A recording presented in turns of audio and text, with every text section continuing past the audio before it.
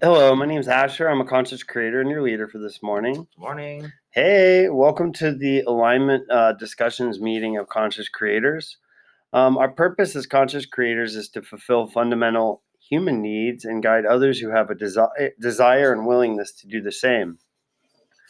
These needs are security, connection, community, intimacy, communication, creative expression, sensation, progression, and reflection. And something we were talking about, and like we were doing some editing last week, is about this really is about what I'm finding it to be is like where I'm hitting a bottom with my survival patterns and hitting a bottom with fear and either my need to control others or have others control me, but my need for like basically stepping out of my addiction, my attachment to fear and control, and stepping into like where it's in AA. Do you remember when you were going and it talks about like in the chapter 5 reading, it talks about growing along spiritual lines? Like we're not saints, but the point Right. is to grow along spiritual lines. Yes. And so the point of this would be to kind of step out of that fear and control paradigm and step into like learning about spiritual love and truth. And so in the context of that, saying that like, well, what the hell is spiritual love and truth? Like, what does that even mean? That's interesting that yeah. And then saying that, well, we've broken spiritual love and truth down into these 9 fundamental needs. I'm saying it from that place because I think the more clear things are when people interact with it, well, then they know. Because like for example, I was working with 3 people doing the mantras and stuff, and it probably would have been helpful for a couple of them to know that the purpose of this is to step out of fear and start to learn how to be in love and create a life not so reactionary, but like standing in their truth and creating a life from that place. Almost like you start to do this, but it's like people are like scared little bunnies. They're showing up with all their fear and survival stuff, and then we start to do this, and it starts to open things up, and it's like, I don't know, am I ready for this? So I can see where there would be like a need to like gently and broadly introduce why you'd be moving in that direction as to not kind of like scare the skittish. Yeah, so maybe giving some thought to like, because it's like our purpose as conscious creators is to learn, begin to, you know, create our lives from a place of spiritual love and truth, for example, as opposed to like reactive fear and control, something like that. But because that might help people go, because that's really like kind of what we're up against as a society is like the more fear that we're in, the harder it is to even have any kind of a spiritual connection with Oh each my other. God, yeah. It's like a some kind of like heavy wet blanket between ourself as conduits and as spirit as conduits. You know what I mean? It's like we're sensing it so much in the world right now that there's just this like barrier almost of fear and what's next slash haves and have nots. You know what I mean? There's just a lot of like scarcity and fear that's really kind of you can't have like a sense of groundedness. It's like my poor dog. If he sees me moving around, he doesn't want to eat because he thinks I might be leaving. But as soon as I'm like sleeping or genuinely like bunkered down, then he'll recognize like, okay, I can hurry up and eat because you're like at bay. Like you're not going to abandon You them, can you have mean? that connection. Yeah. So it's like we're kind Yeah. of all in that space of like, you know, what's Yeah. next, which doesn't allow us to sort of move into that higher vibration. Well, and I think that's so because I've just been meditating on this a lot the last week. Um, so the first, this measure, this process here, I'm going to read through the thing. So our process is outlined in the following set of measures. There's 3 triads. The triad of awareness comes first, which is begins with the first measure. We recognize habit patterns that undermine our purpose. The second measure is to gain awareness of our self-defeating habit patterns. And the third measure within the triad of awareness is to acknowledge the effects of supporting those habit patterns. So 1, 2, 3. So recognize, gain awareness, and acknowledge. And that's what I was doing. Actually, I did And then the second triad is the triad of desire, and it begins with beginning to cultivate a curious and receptive mind. So we don't just like step into love and truth. We first become curious and even receptive and open to the idea of that as a way of living. And then the second measure in that triad is to begin to is to accept the possibility of new life affirming experiences. And the third is to bring our perspective into alignment with our purpose. So we're beginning to cultivate curiosity and receptivity. We're beginning to accept new possibilities, and then we're choosing to bring our perspective, our attitude, and our outlook into alignment with this purpose of supporting love and truth, as opposed to keeping our perspective, our attitude, and outlook like reactive and fearful and needing to be controlled or controlled. Mm-hmm. And then the third triad is the triad of willingness. So this is where we, once we can clear enough of that muck and mire out of the way, we can actually gain spiritual insights where we can recognize those insights and we can begin to act upon them. So we commit to acting upon the insights of a conscious mind. Well, that's willingness. We create space by releasing what no longer serves us. That's relationships, dynamics, habits, addictions, like all those things that are standing in the way of us living our purpose. Well, we need to create space by surrendering our investment, by letting those go. That's how we create the space. And then the final one, once that space is created, well, then we can start to consciously, and when it says consciously, it's literally to co-create with consciousness, to utilize those insights from that greater power than self with our own, it's like, I don't know what, you're really good at those kind of things, but I guess like the GPS thing, it's like we co-create a vacation with GPS. GPS is kind of guiding us along, showing us the coastal roads, telling us where the traffic is. Mm-hmm. And we're in the car, we're driving the car, but we have GPS hooked up, as opposed to like just not having that. And then like, fuck, here's another accident. Here's a dead end, a construction site. Oh my God, forget this vacation. Right. I want to turn around and go home. Well, even, that's a great example because, okay, for example, I think about like someone like my mom or my dad. They may connect to GPS to get on that trip, but the whole time they're second guessing, they're turning before they're supposed to, they're not paying attention to the sign, the clearly illustrated guidance of the voice. Mm-hmm. Mom, she just said turn right. You know what I mean? Mm-hmm. Like this, even though sometimes we have the GPS, do we acknowledge it? Do we lean into it? Do we embrace it? Or are we going, are you sure that's right? I'm not going to listen to that. I'm just going to turn over here. Suddenly you're in a ditch going, how the hell did I get over here? And it's like, you had the sign, you had the voice, the guidance. You had it there right with you. It wasn't even like you weren't necessarily totally disconnected. Sometimes we just literally don't pay attention to the guideposts, And in the book here, that's interesting you said that, and there is kind of a spectrum of fear, right? Like, because what you're describing is someone like we could be in a serene state, peaceful at home, working with GPS, just kind of, oh, that would be fun. Yeah, Hearst Mansion. Yeah, let's go to we're going to go to San Simeon. It's going to be awesome, Caramel. But then we get on the road and the tire starts making a noise or the engine light comes on. So that's it's agitating kind of fear. It makes us a little reactive, but we're still mainly connected to GPS. Right. But then we get a cell phone and our boss says we're fired, or, our dog passed away or something crazy happens. That totally severs our connection to GPS.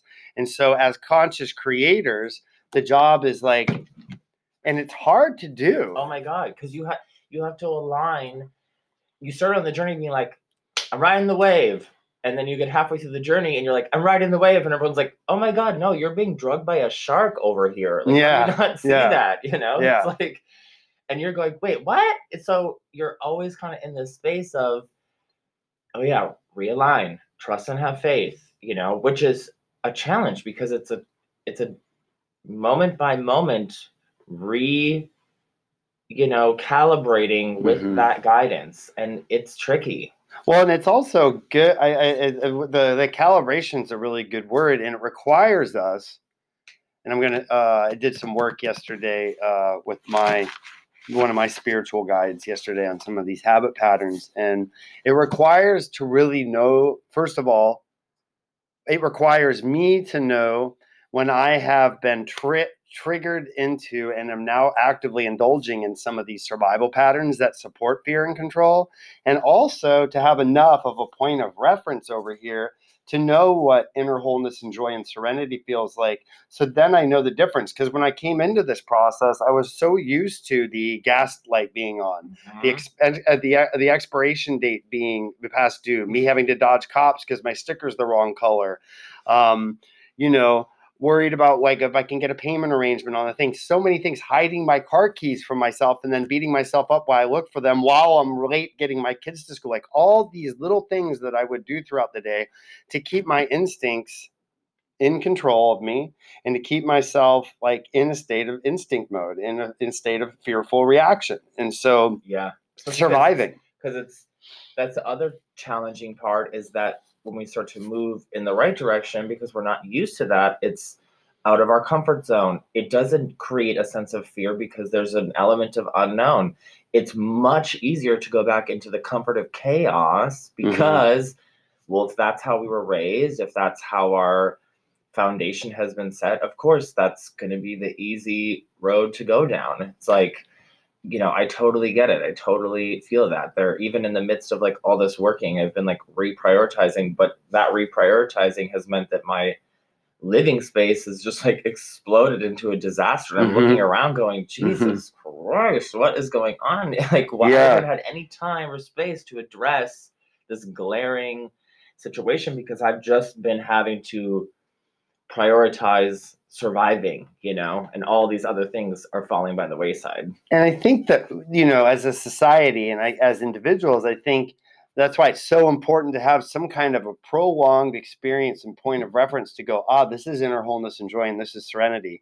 Because most of us come from a place, I mean, the things I was describing are obviously stemming from a deep-seated belief in my inadequacy and unworthiness, the expired registration, all that kind of stuff. It's self-neglect, but other people's, they might be like, well, I only sold 6,000 widgets last month, and I need to sell 1,500. I need to make this much money. I got to get those new Jordans. Whatever the thing is, it's still the same mechanism, and it's still what we're used to living in, and it's still something we can control. We can turn on adrenaline and cortisol anytime we want. We have complete control over that. And yesterday and then this other thing, like working with you and collaborating and having a discussion with you where we're actually connecting, we're having a conversation, we're working with each other. I'm not working for you, or you're not working for me. We're not waiting for each other's turns to speak. It's not this thing. It's much more of a flow and a reciprocation. And that requires faith. It requires us to know that we have the tools. It requires mutual trust. Right. It requires us to know that we're really listening to each other. We're hearing each other.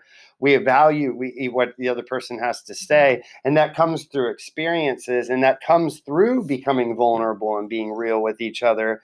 And then stepping into this thing where, okay, I'll allow myself to be seen more with this person, and we'll start to connect on this deeper level. And it's really hard as a society to get to that place. And so what ends up happening is we end up just like I say, enslavement takes many forms. Oh, totally. I mean, I'm noticing this now, that because I had this gift of this break of time where my full-time job was working on myself and processing, and now that I've moved back into working, it's interesting where in the past, all those things that are coming up with working were just like, that's just all part of life and this miserable struggle, right? And now I'm going, oh my God, like these were all things that I wasn't necessarily, maybe I guess I didn't feel I had a choice in, but that it's being kind of inflicted on you just by the nature of being back in that sort of grind, and whether or not the thing that you're doing is making you feel valued, and it's like there's this struggle right now, people being like, get back to work or get off unemployment, and it's like, hold up,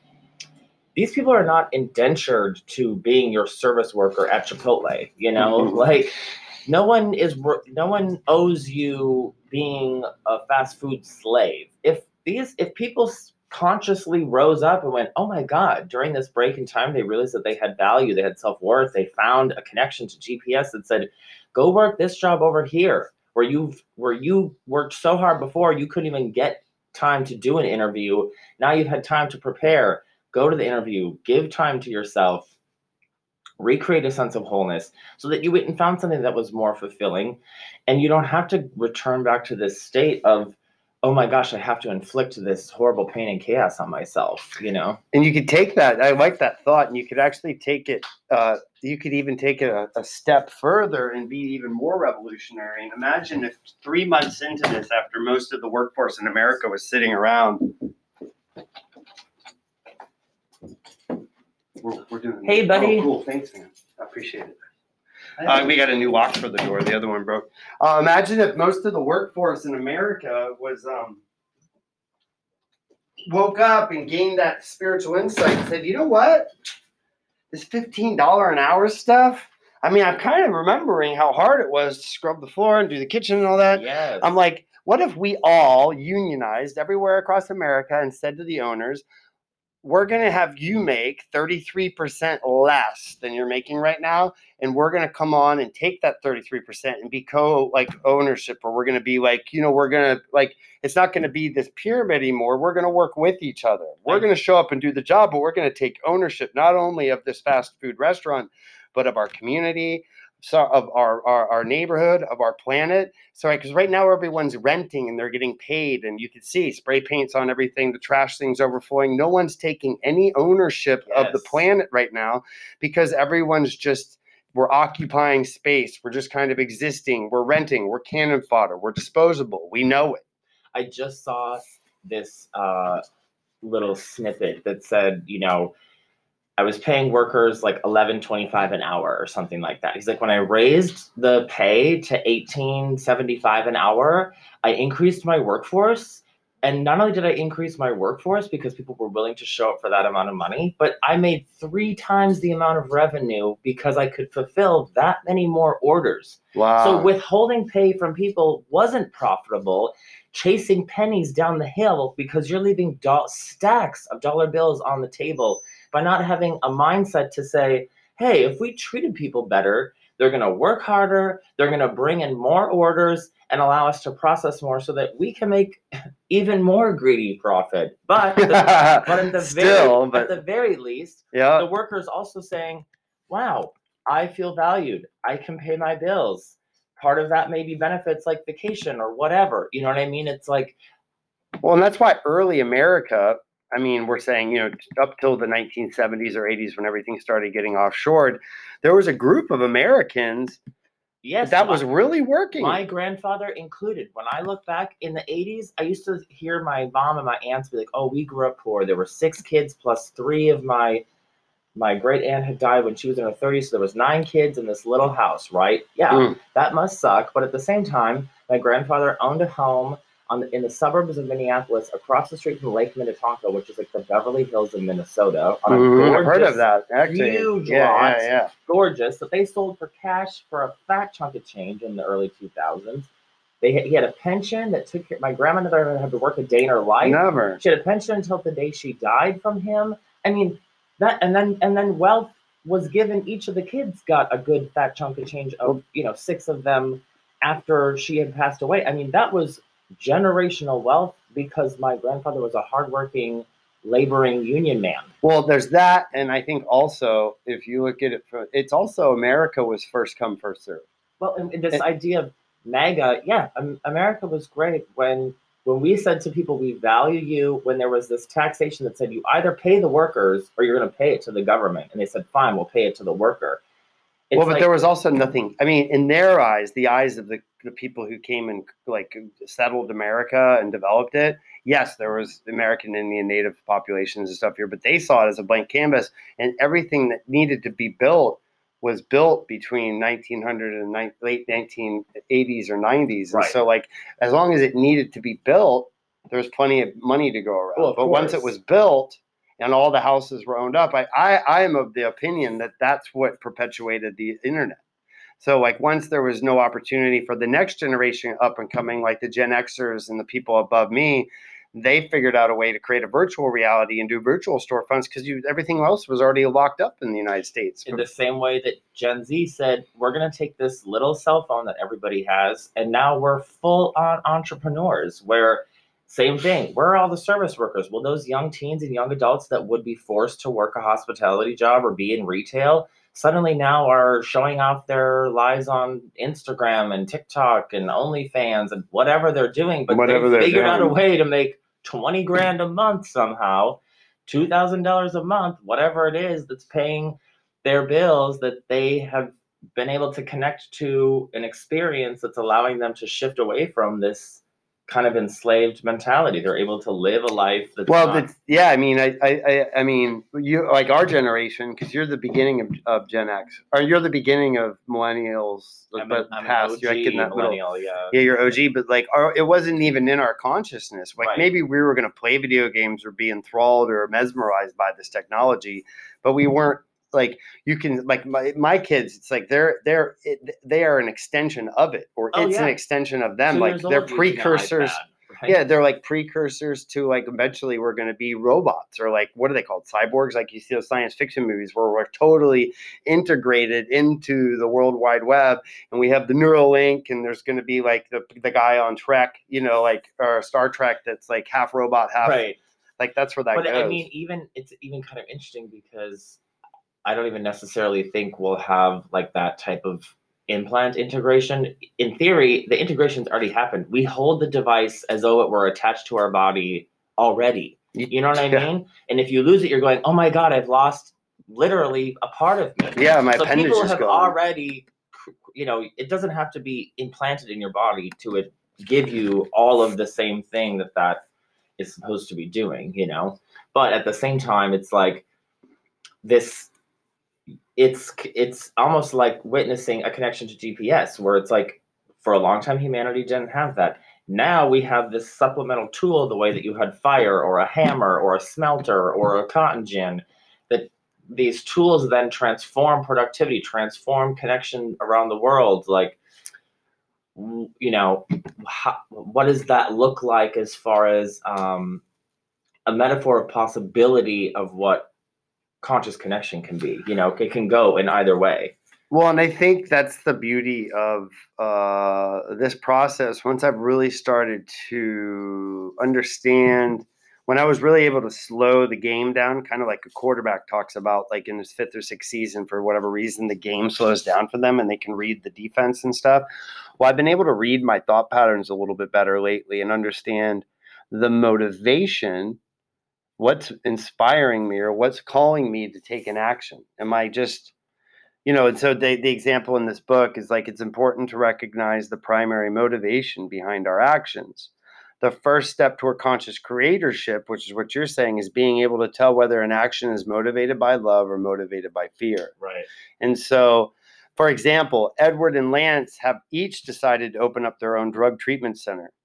Edward is motivated to create a treatment center that focuses on mitigating past traumas in order to help the residents break free from their destructive cycles of violence and addiction. Lance, on the other hand, he wants to open up a treatment center that maximizes profit potential so his wife can maintain her current standard of living. Lance believes his wife would leave him otherwise. Edward is motivated by love to develop something that will make the difference in the lives of others. Lance is driven by fear to make as much money as possible. So those two motivations drive every single one of our actions for the most part. And so like we could use the internet, or like people could be, because there's slaves all over the internet. There's people that are slaves to TikTok right now. There's people that are slaves to their own vanity and their own need for external validation. Their needs, like you astutely brought it up. I still remember sitting here in a board meeting we had when we were still doing Relove, and you rolled in and you're like, oh, I got it. I figured it out. People don't want this crap anymore. They want a thumbs up. They want a red ball on Facebook. They want a like on Instagram. They want to follow. Right. That's where that's where this younger generation has moved on to. And you could say, well, that the same way people were working to get the Kung Fu Grip Ninja G.I. Joe is now just people slaving away on TikTok to try to get 20,000 views. Totally. So it's like enslavement really does take many forms.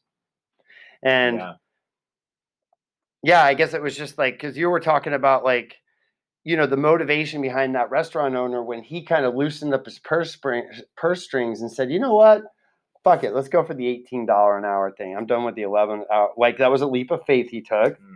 But energetically, he went from being Lance, who needed to penny pinch so his gold digging wife didn't leave him, Right. to Edward, who's like, well, let's make the lives of my employees a little bit better. So he brought some love into the game. And I think energetically, I'm interested. I don't think there's enough research on this kind of stuff.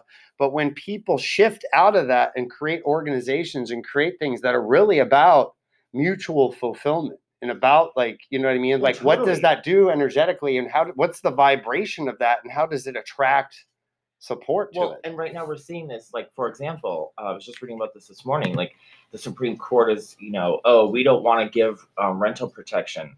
Okay, you're going to side on the side of land barons, and now we're moving away from the American dream into full on kings and queens and the whatever royalty, where you are a property owner and so you have all this stuff, or you're just straight up poor, no middle class, no in between.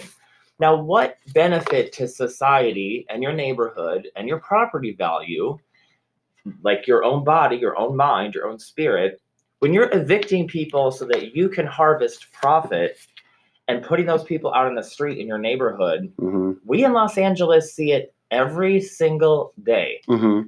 How in the hell is that going to be beneficial to you and your society if you're increasing homelessness in your community by 35%? Now your crime is going to skyrocket through the roof.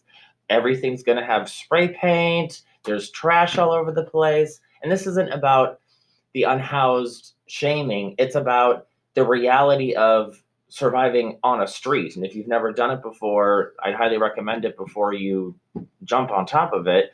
But at the very least, understanding that keeping people, by giving just a little bit of love to people, that returns to you 1,000-fold. What's the point of having $100 billion if you're having to, your quality of life is just, you're living in a castle and then there's nothing but poverty and hunger and homelessness all around you, Mhm. versus you're still living in a castle, but you have a little bit less of this money you'll never be able to spend in 400 years because you have so many billions of dollars. But now your neighborhood is more clean. You feel safe when you go jogging. People smile and wave because they're housed and they're doing their thing and they're happy. And suddenly someone comes up to you and says, oh, we're doing a community picnic or whatever, as opposed to, dear God, I can't go outside of my gates because people are clamoring just for food or water or something. I'm going to switch this out real quick. Hold on. You're good.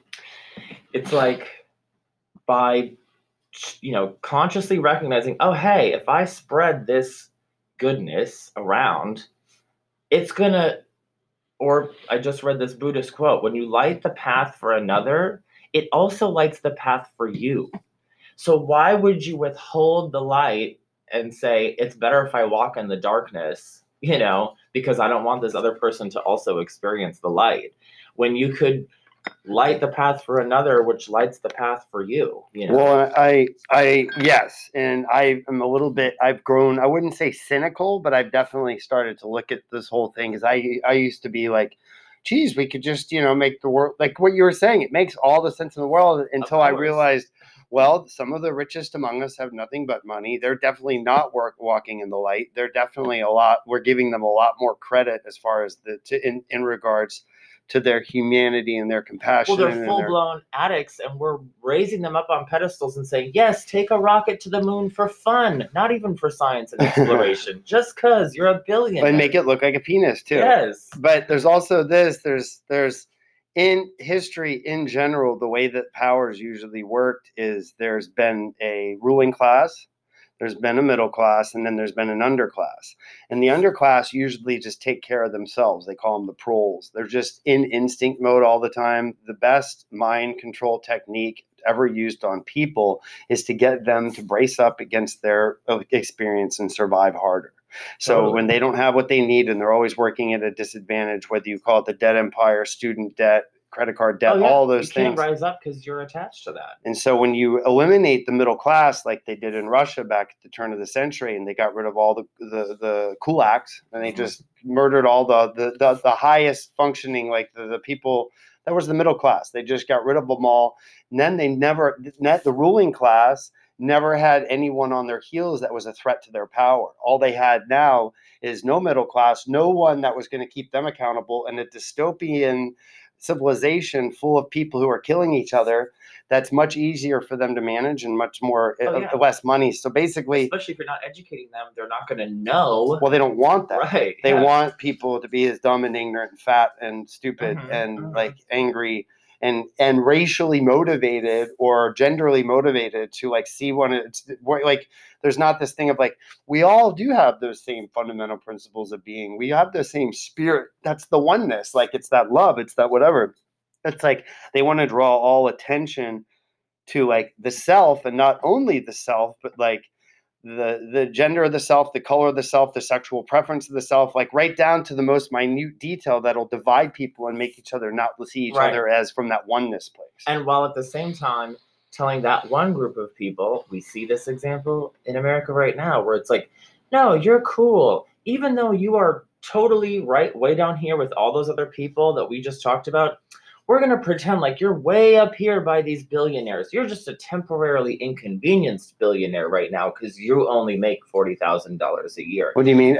As far as the idea of, separating, dividing, being like, those people over here are bad. But you're more like us, even though you're living on food stamps, barely getting by. But we're telling you that it's okay that you don't have an education and you don't have this ability to connect all of those dots and see what we're doing, because we're telling you you're cool. So believe us, we're not holding puppet strings over you. Not only that, we're not only telling you we're cool, but we're using certain racial groups as front people for our organizations. So like, like right now, like, so if we put people in color in all these positions, then they basically are guarded if anyone attacks the mainly white-owned organizations that have people of color as their front people. Then they're called racists and all the rest of the stuff when they're just using people. You know what I mean? And the whole point is the more that we're getting civilization in instinct mode, I call it the 5 sensory prison. When we're all that we are, when we're in instinct mode, when we're just in this 3-dimensional thing, we're slaves to the 5 senses. Oh yeah. And the color of the skin, all these differences. But when we can, like, and so that's like caterpillar mode in the book, like in the new book, like, because it's always evolving. So remember that section where it was like, the caterpillar's just kind of cruising along, eating everything in sight. And then one day it makes a chrysalis and it comes out and then it's energetically reconnected to its environment in a new and unfamiliar way. Its perspective expands. So for us, like mainly we're all caterpillars, but now we're evolving into a place evolutionary wise where we can start vibrating at a higher frequency. We can become butterflies, but there's this 5-dimensional prison that wants to keep us in this caterpillar vibration, because that's the thing that's easy to control. They can't, as the butterfly's flying away, there's no like Truman Show bubble dome to keep the butterfly contained. Well, it's over there telling you, hey, if I cut you out of this uncomfortable chrysalis, it'll help you fly faster. But in reality, we know that the point of the squeezing out of the chrysalis is to push the blood into the wings so that you can fly. You have to go through the pain before you can get to the beauty. And it's like people are being told right now, let us cut your cocoon off. Trust us. It'll be cool. When in reality, that means you're going to die because now you can't fly because your wings aren't properly formed. And everyone's being told like, oh yeah, it's a good idea to have our chrysalises cut off. Like this is helping us. When in reality, it's like, no. And actually, you're oh my God, what a beautiful example. Because when you were talking about that, it reminds me of the living situation I was in. Like I was a caterpillar, and a lot of my like that was like a transition lab for me. It was going from like one state to another, and I'm very much in the chrysalis now. But I'm in the chrysalis now, and I'm not even, like. There was a time there where that, like, oh, let me just cut the thing and make it really easy for you. I'll just take care of you. I'll pop you up in this fool's paradise. Right. You'll never become a butterfly in that. And it goes back to like, in the second book, you ever read that Chimp and the Bonobo story? It says, are you a chimp or a bonobo? I think we've mentioned it here before, but because the other side of that is, so like chimps and the bonobos were all in Africa. A Congo River materialized one day and separated them into two camps. One were like the power structure, alpha chimp, like I'll have sex once a year to mate. This is my territory. I'll kill you for it. Hyper violent, dominating, fighting over territory. And then over here, these other guys were like the sensitive, artistic chimps, if you will. And they were already separated from each other because they couldn't stand each other. But they were the matriarchal society. There was all conflict through sex. There was like, it wasn't like this. There was a matriarchal, it was a different kind of structure, and they weren't violent. They were very peaceful, right? And so, but the only issue with that is, okay, so then you move forward to 1945, and they were liberating some zoo in Berlin. No, not Berlin. It was outer city, but it was like a zoo, and they had the bonobo and the chimp exhibit. And so they're like, okay, cool. Let's go see what's going on with these animals. We just had air raids for like 23 days. Like, they're probably all dead, Right, whatever, yeah. like for whatever. But they go into the chimp cage first. All the chimps are alive except for a couple of them, and they're bouncing up and down like full on like traumatic PTSD, like in a frenzy, like like just going crazy, but they're alive. And then you go to the bonobo ones, and they were like, oh, these chimps have been dead since the first air raids because their nervous system was so sensitive and they were so coddled. Not coddled, but they weren't toughened up enough. Like, it's like, everything's being held with velvet gloves these days. And it's like it's like, so if it were to break down, a lot of people's nervous system would just go into shock. And the people that would survive would be the ones that have been trauma conditioning each other. Yeah. Yeah. And so there's something to be said for like, there's this balance between, being able to tap into that GPS and have that thing so we can be a butterfly, but the butterfly, like going through the chrysalis and getting out, is us toughening each other up, like taking my daughters to the park, like making them do all the exercise things. I hear you're hungry. It's okay. Feel what it feels like to be hungry for another hour even. You don't need to eat and have water every time you need it. Like doing things in society, because they're talking about like prepping.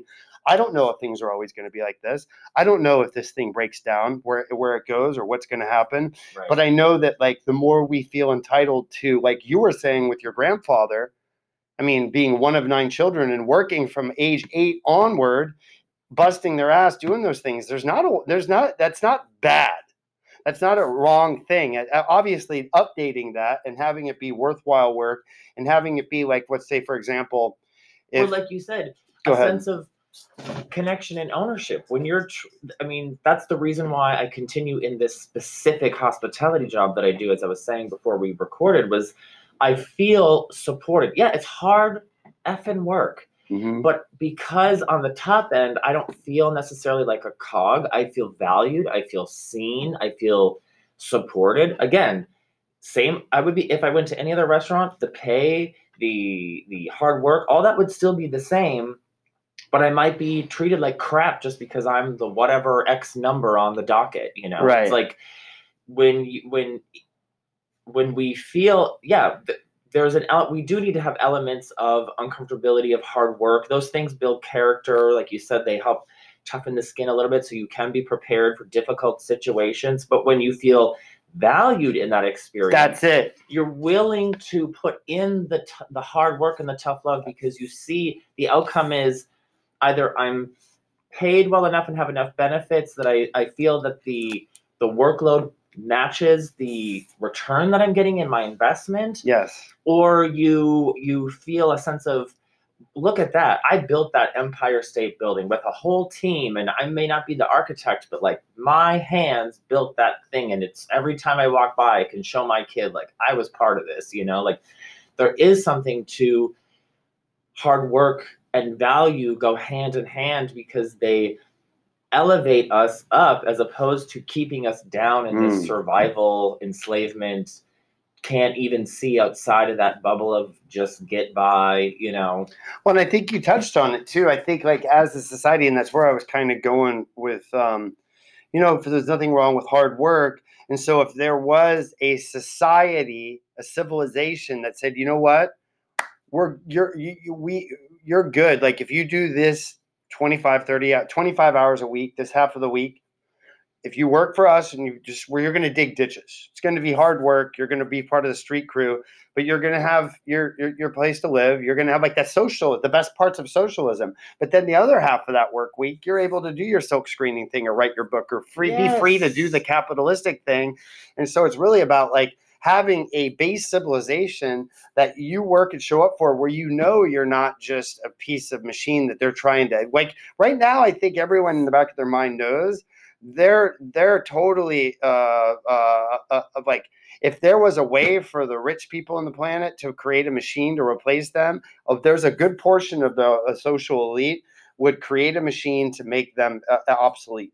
Oh, and people are aware of that right now. I mean, I can tell you, it's probably every third ad in my scrolling is for the robotic arm making your smoothie, for the robotic arm flipping your burger, for the robotic arm doing whatever task enabled thing that they're saying this is the wave of the future. It's like, but at the same time, I'm also seeing what you're saying as far as working in hospitality. The shifts are 5 to 6 hours. I'm probably working 25 to 30 hours a week.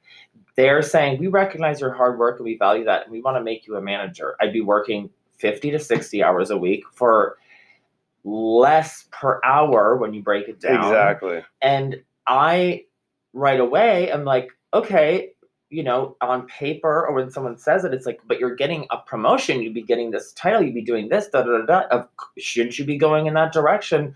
I've had enough conscious connection to step back and say, no, actually, because I value time, I don't necessarily value money, but I realize that in this space over here, yeah, the work is hard, but I can maximize the amount I make per hour so that at the end of the day, I can pay my bills. There's a little left over. Plus, I have this additional time to just as a person who's, I'm a CPTSD, compound post-traumatic stress disorder diagnosis. So like working more than 30, 35 hours a week, I know for most people it seems like, oh, whatever. The work is very hard when I'm doing it, but I need that time to mentally, emotionally recover, reground. Like I can't be giving 12 hours a day of myself, because on that fourth day, I would, mentally, emotionally probably be having problems. And so I've learned where it's like, oh, I value my time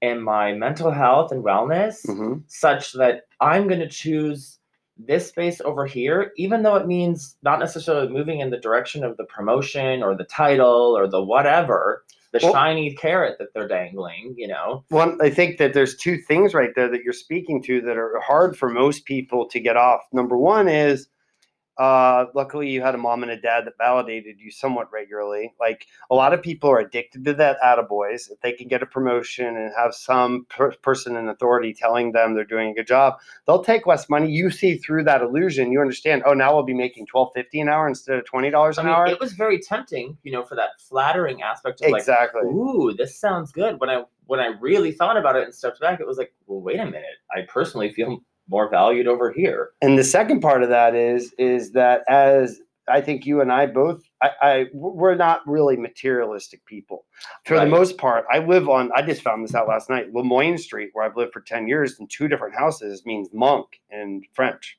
Oh, wow. And so I've been living on Monk Street I'm a monk. And so I don't have credit cards. I don't have any of that. Like my car's paid off, my insurance, it's just like whatever, easy breezy, because it's important to me. I don't want to live in instinct mode.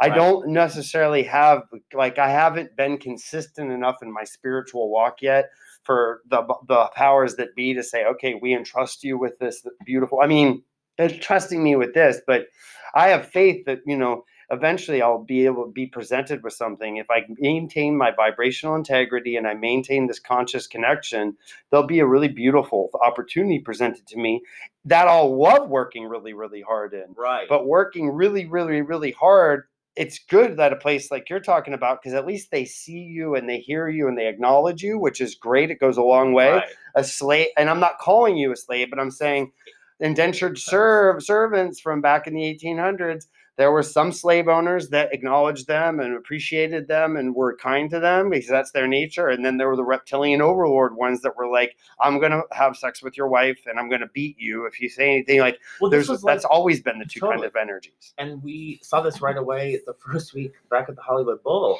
A lot of us, you could tell when we came back, it was like summer camp, like, oh my gosh, I'm so excited to reconnect with you and reconnect with this beautiful experience where we are cogs in a beautifully orchestrated machine that provides connection and a heart to the city of music and creativity, as well as community. 18,000 people getting to come together and almost like church celebrate art and music together. Yeah. And then we had the corporate structure, the LA Phil bosses coming in within the first week and being like, you need to get over here and make all these rich people coffee because we said so, and da-da-da-da. It was like, wait a minute, that area that you're asking isn't staffed for another few weeks. We don't even do that, nor has that ever been part of our job that we agreed to come back to.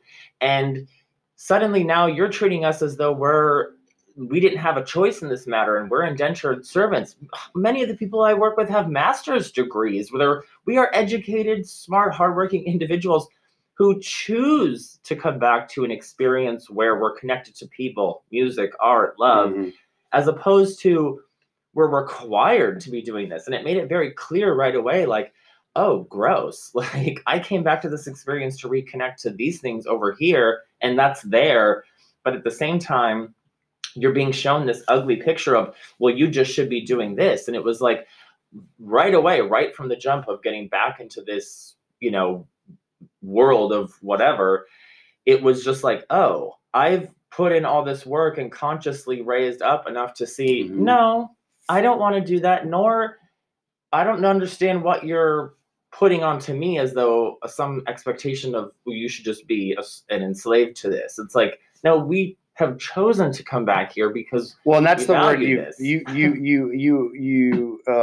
accentuated the word choice, choose, and choice, conscious choice, consciously choosing something is power. So, and in the context, especially to bring it back to conscious creators for a second, when our definition of powerless is we don't have choices. Amen. We're either going to we're relegated to, if we're in an addiction, we're just going to go get high over here. We might take 3 hits instead of 4 hits, but that's not really a choice. If we're a disadvantaged family and we're on food stamps and we don't have any access to whatever we need in order to even begin to have choices. And so there's the contingent you were speaking of.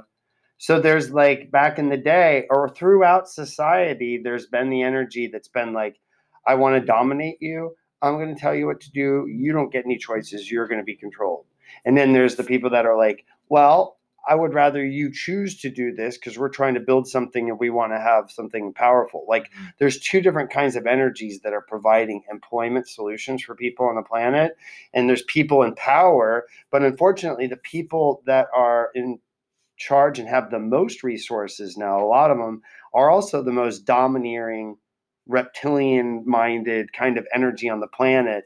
And the reason why they have power and the reason why they've gotten to where they've gotten to, a lot of them, is because they don't have that empathy or that conscious or that thing that makes them feel like, oh, geez, I'm just really exploiting all these people right now. Like what a lot of those people call us? We're called useless eaters at this point. It's like we're animals that aren't being harvested and aren't working.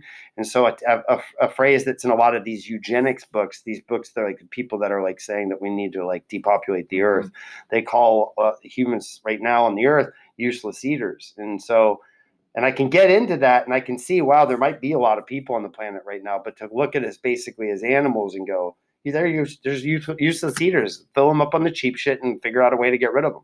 That's their mentality. Well, not all of them, but a lot of them. Well, and when you eradicate the human components, you just are in this, at the end of the day, a lot of this strife is caused by, and one of my, favorite quotes growing up, being raised in the church, by Jesus Christ, is, for the root of all types of evil is but for the greed of money. And we live in this world, this country, where we literally worship money. Mm-hmm. Being told, no, it's under the guise of Christianity. And it's like Jesus is spinning in his tomb at the thought of what 2,000 years later has become of a society that he's out there making hemp dresses, living in the desert with a bunch of guys. You know what I mean? It's like this total disconnect from what we are supposed to be here, which is consciously creating a world and again, as it says in the Bible, and I don't mean this to be like religiously No, I whatever, love but religious. I'm using this in a context of base context, and this idea that, you know, so the verse is something like, on earth as it is in heaven. The idea is that our job here as human beings is to become consciously connected to one another and creating what is desired for us, is that you live, I've created this beautiful heaven for you where you can all coexist. There's enough food and resources to house you, to feed you, to allow for creativity for everyone. If you're a woodworker, you're a woodworker. If you're a painter, you're a painter. If you're an industrialist, you're an industrialist. But there's a creativity in that where there's enough for everyone. Mm-hmm. Unfortunately, because of this green, valueless piece of paper, we have all fallen under the guise that we should disconnect, independently kill ourselves to strive for this thing that isn't even, you know, it's like, I remember my world religions teacher talking about Hinduism and the idea that we're all in this big beautiful house, right? And it's kind of like a giant old antique store where each room you go in, there's just millions of trinkets and they're so cool and there's so much history and all these neat little things, and you're looking at all the trinkets and it's like, wow, look at all this really cool old stuff. The problem is we don't realize that this massive, gorgeous, cool house with all this cool stuff in it is on fire. It is burning to the ground. Every room is on fire. We're so busy looking at all the trinkets and involved with all this stuff that we don't realize that the house is burning down all around us. And the actual goal is to get out of the burning house. And instead, in this country, we've been told, hey, there's even more trinkets over here. And the fire that's the heart of the fire. And we're all being sent into it going, yeah, get those trinkets, because the flames from burning up in that feed the bigger thing of the people at the top. And it's like, I'm so grateful that I've been able to find a space like Conscious Creators to remind me that at the end of the day, my value doesn't come down to how much money is in my bank account. My value comes down to, have I connected to a true sense of spiritual connectivity, of spiritual love, that what I'm investing in my spiritual bank account, the beauty of that, okay, so my hypothetical children may not inherit a hypothetical house, but guess what? At the end of the day, I can't take any of that shit with me. What I can take with me is my conscious connection to spirit and love, and that's going to carry with me in the next life, in the next life, in the next life. It's the only thing you can carry with you. And unfortunately, without conscious connection, we've totally lost sight of what is our job here on this planet? What are we doing? And what is that doing for us as we move beyond this life into the next? And so I think in closing, I would say, like going back to that choice thing, I've stopped giving the benefit of the doubt to all humans. I would say each individual has the choice. It can. I don't even think a lot of human beings have the ability to even access this and start to focus on these needs, and that's okay. But I need to always remember, it's not necessarily, it's the love of money. It's that lust for domination and control. It's that lust for, yes, the trinkets are really mesmerizing and they can make us really, they're mesmerizing. And so we don't notice the house is on fire. But I am of the opinion that there are a group of people, there is an energy within the consciousness of the human organism that wants to burn the house down, that is actively burning the house down, that can't feel that love, can't feel that connection, totally. And just literally is just like, you know, Prince, I think, what was the guy's name? The Queen of England's husband. He died last year. And he said, when I die, Prince Philip, when I die, I'm going to bring this quote up real quick. Prince Philip, and this sums it up. Philip, when Well, especially someone who's hold on. only understood massive wealth and Here you go. privilege. Yeah, so when he comes back, okay, hopefully. Come on, dude. Okay, in the event that I am reincarnated, I would like to return as a deadly virus to contribute to something to solving overpopulation. So he wants to come back. This is the Queen of England's husband. He says, when I come back, I want to be reincarnated as a deadly virus to solve overpopulation. I mean, And wow. that's literally, we're talking about a bunch of stuff that's not even, they're literally like, get rid of the useless eaters, Fully kill them, like in the dark, attached to the Yep. But those are the people running the world. Antithesis of connection to spiritual love and truth. Yep. All right, awesome. That was a cool podcast. I'm going to shut her down on that happy note. Yes. Join us next time for more TED Talks.